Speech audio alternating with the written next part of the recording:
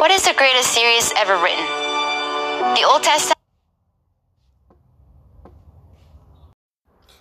Good morning, kings and queens and princesses and also prince. It is the day that the Lord has made, and let us rejoice and be glad in it. As we're continuing with our Fruit of the Spirit series, we're on the 8th fruit, which is self-control. As we look at self-control, let us think about the topic, getting our affairs in order so that we can complete our journey. Again, as we're looking at self-control, the 8th fruit of the Spirit, let us think on getting our affairs in order so that we can complete our journey. The scripture that I'm reading is coming from the book, the Voice translation. It is Philippians chapter 1, verse 6. And it reads, I am confident that the Creator, who has begun such a great work among you, will not stop in mid-design, but will keep perfecting you until the day Jesus, the Anointed, our liberating King, returns to redeem the world. May the Lord add a blessing to the reading and the hearing of His holy word. As we reflect, let us think about this. We're in discombobulation. That is, we'll have our days when we are stunned or we're in a bewildered type condition. We're in a befuddlement. We're in a bewilderness. We're in a daze. We're in a state of fog. We are muddled. We're mystified, perplexed, puzzled, and in trance.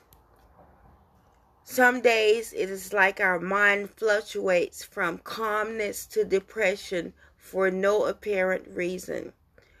There are days when we're happy and we're sad in the same sentence for no reason. Weighed up and down all around, just life up and down all around.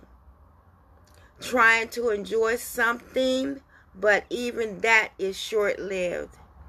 Relationships seem to get harder to gel, and there is little sincerity when we meet people.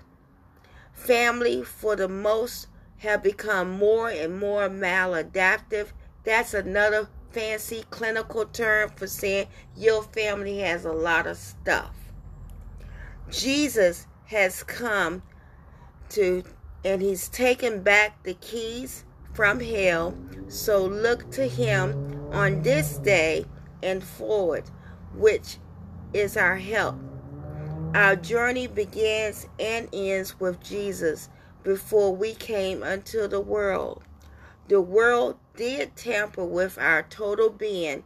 For many that hate God, just know that God has you too. It's a part of Satan's plan. The heavenly warrior defeats the beast, that is our beast that's causing our okey-doke or our ruin. This is because we're not working our purpose and we're off track. The world says that we're successful if we have a beautiful home, a loving and attractive spouse, 2.5 children, meaning that you have 2 children and there's one in the oven. And then a whole host of other things that have absolutely nothing to do with our success as a believer of Christ, because it cannot be judged by man. What the world sees is one way, God sees another way, and is greater. Since God is our Creator, the world cannot judge the Creator in any aspects of the Creator. Our being is finite, but God, on the other hand, is infinite.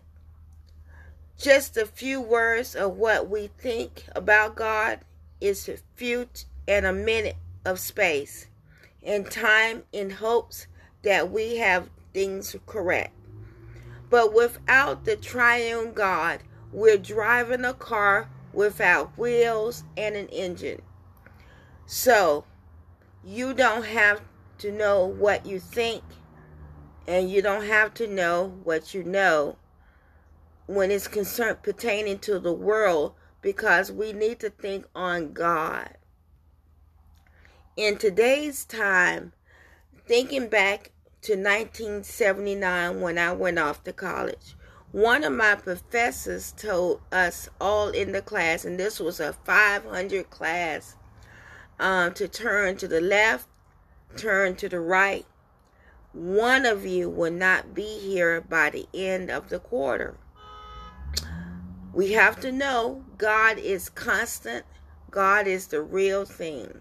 God will be with us even when we feel empty, when we feel isolated, when we feel abandoned, and no one cares. When we are left alone, we aren't alone. But the world wants us to believe that we are, but we're not alone. God is right there. In all of our seasons, God is there. The world would do spot checks on us. That is, they're in and out. But God doesn't have to do spot checks because He's right there all along. He is faithful until completion.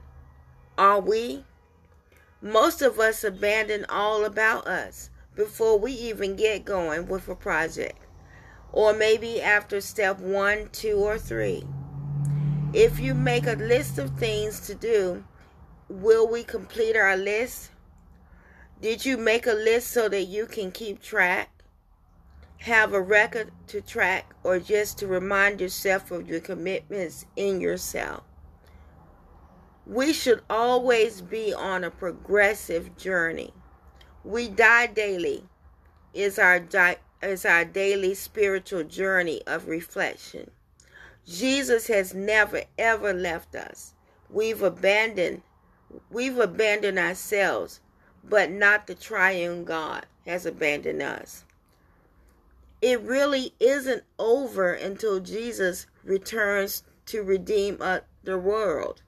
In the meantime, put up your own cross, those things that cause you struggle, and keep it moving onward with the hope of coming out, coming over, going through, and going under the bridges of troubled waters. So what to the things of the world? We've got to stop falling for the same okie doke. In the passage of scripture that I read earlier in Philippians, Paul is encouraging the Philippians by telling them how much he prays for them, and is now telling them of his confidence in not only their perseverance, but in their sanctification. This verse speaks to the process by which we are made like Christ. While the final touches will be put to an end of time, we are not to wait around unchanged. Seeing Christ as the end goal, and that should be our goal. Seeing Christ as the end goal, the faithful Christian will seek to grow in godliness until the day he or she dies or Jesus returns. The absolute good news is that God is the one who saves us by His great mercy, and because of His great love for us.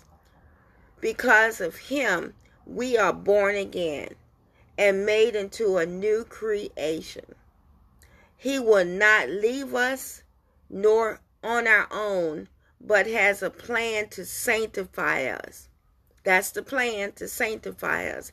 That is, God will make us holy and will do in our flesh what He has done in our spirit.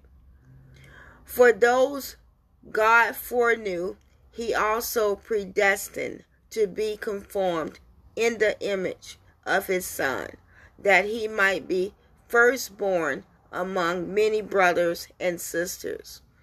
And those He predestined, he also called. And those he called, he also justified. And those he justified, he also glorified. Breaking down the key parts of Philippians 1 verse 6 of our passage, let us look at it this way. When it says being confident in this, just know that Paul not only has the assurance of his own salvation, but also of theirs. He has seen the Philippian church in action and believes them to be the real deal. Furthermore, it is not by their own strength and will that they will run the race to the end, but by the will and the goodness of God. Paul is confident because he trusts in God. Number 2, as we're looking at this passage that says that he who began a good work in you, just know that God started this and he will finish it. God called them. God has given them his spirit as a deposit. We find eternal security in the fact that it was God who saved us when we would not save ourselves, or we could not save ourselves. It was God who loved us and sent his only son to die for us when we had no love in us. And then number 3, as we look at this scripture and the part of the scripture that says we'll carry it on to completion. What that's saying is that if we are saved, then they are saved to grow. God doesn't save anyone and then not turn them into the likeness of his son in one way or another. If you consider yourself a Christian but have no real desire to change, and become like Christ, go and cry out to God. You either need to be genuinely saved or you need him to lift whatever deception from your eyes that makes you think anything other than to live is Christ. And remember number 4, as we look at this passage that says this part, until the day of Jesus Christ. This will go on, but not indefinitely. Jesus will return, and in a moment, in the twinkling of an eye, we shall be changed. If you have not put your faith in him for salvation, we need to call out to him and just repent. If you have, participate in your training in godliness. If you belong to God, then you will desire to grow. God is a progressive God. The world is an oppressive world. God is stable. The world is unstable.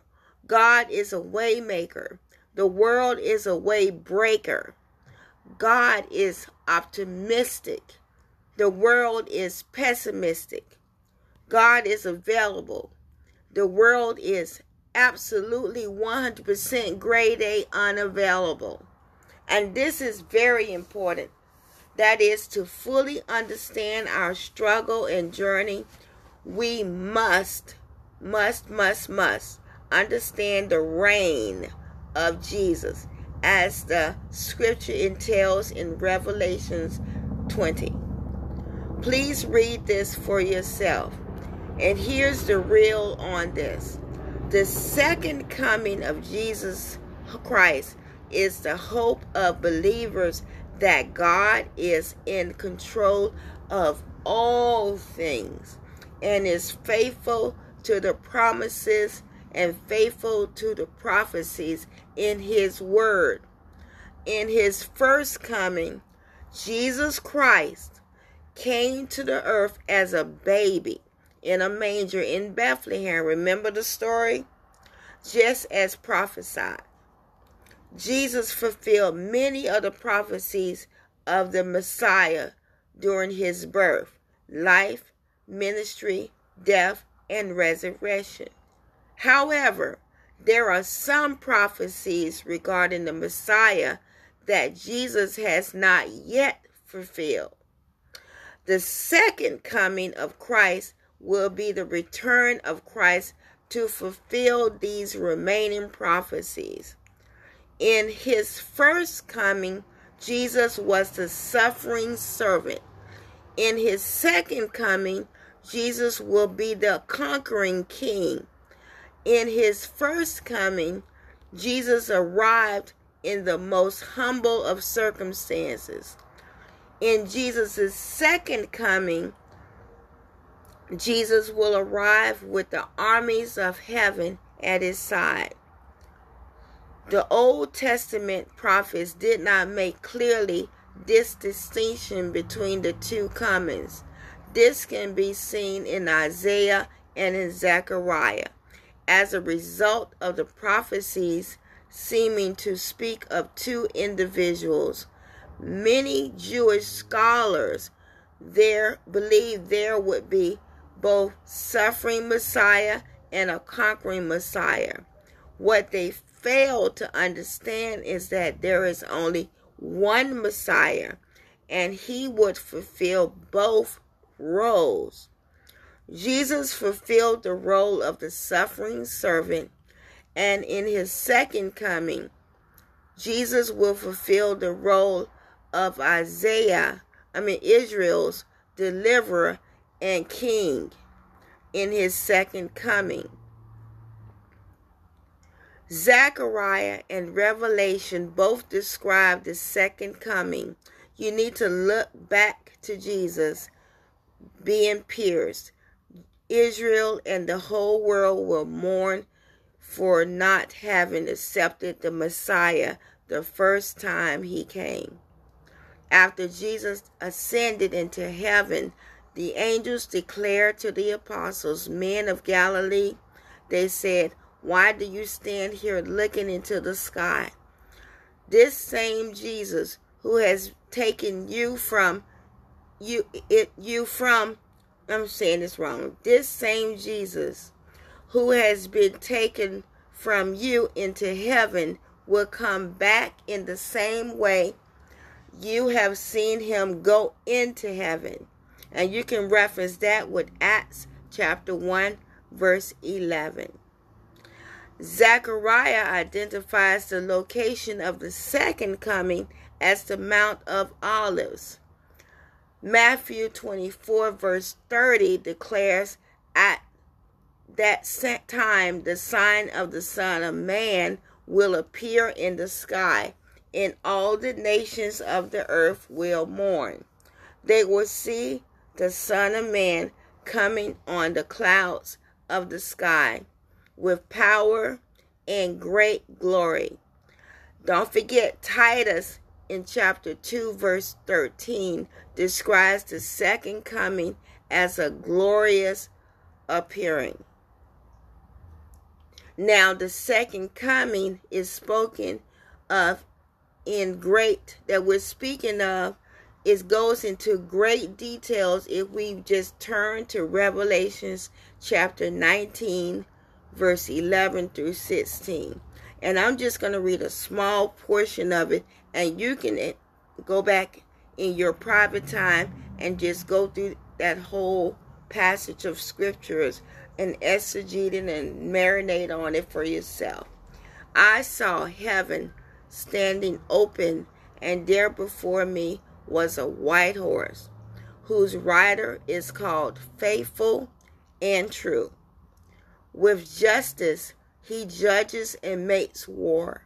His eyes are like blazing fire, and on his head are many crowns. He has a name written on him that no one knows but he himself. He is dressed in a robe dipped in blood, and his name is the Word of God. The armies of heaven were following him, riding on white horses, and dressed in fine linen, white and clean.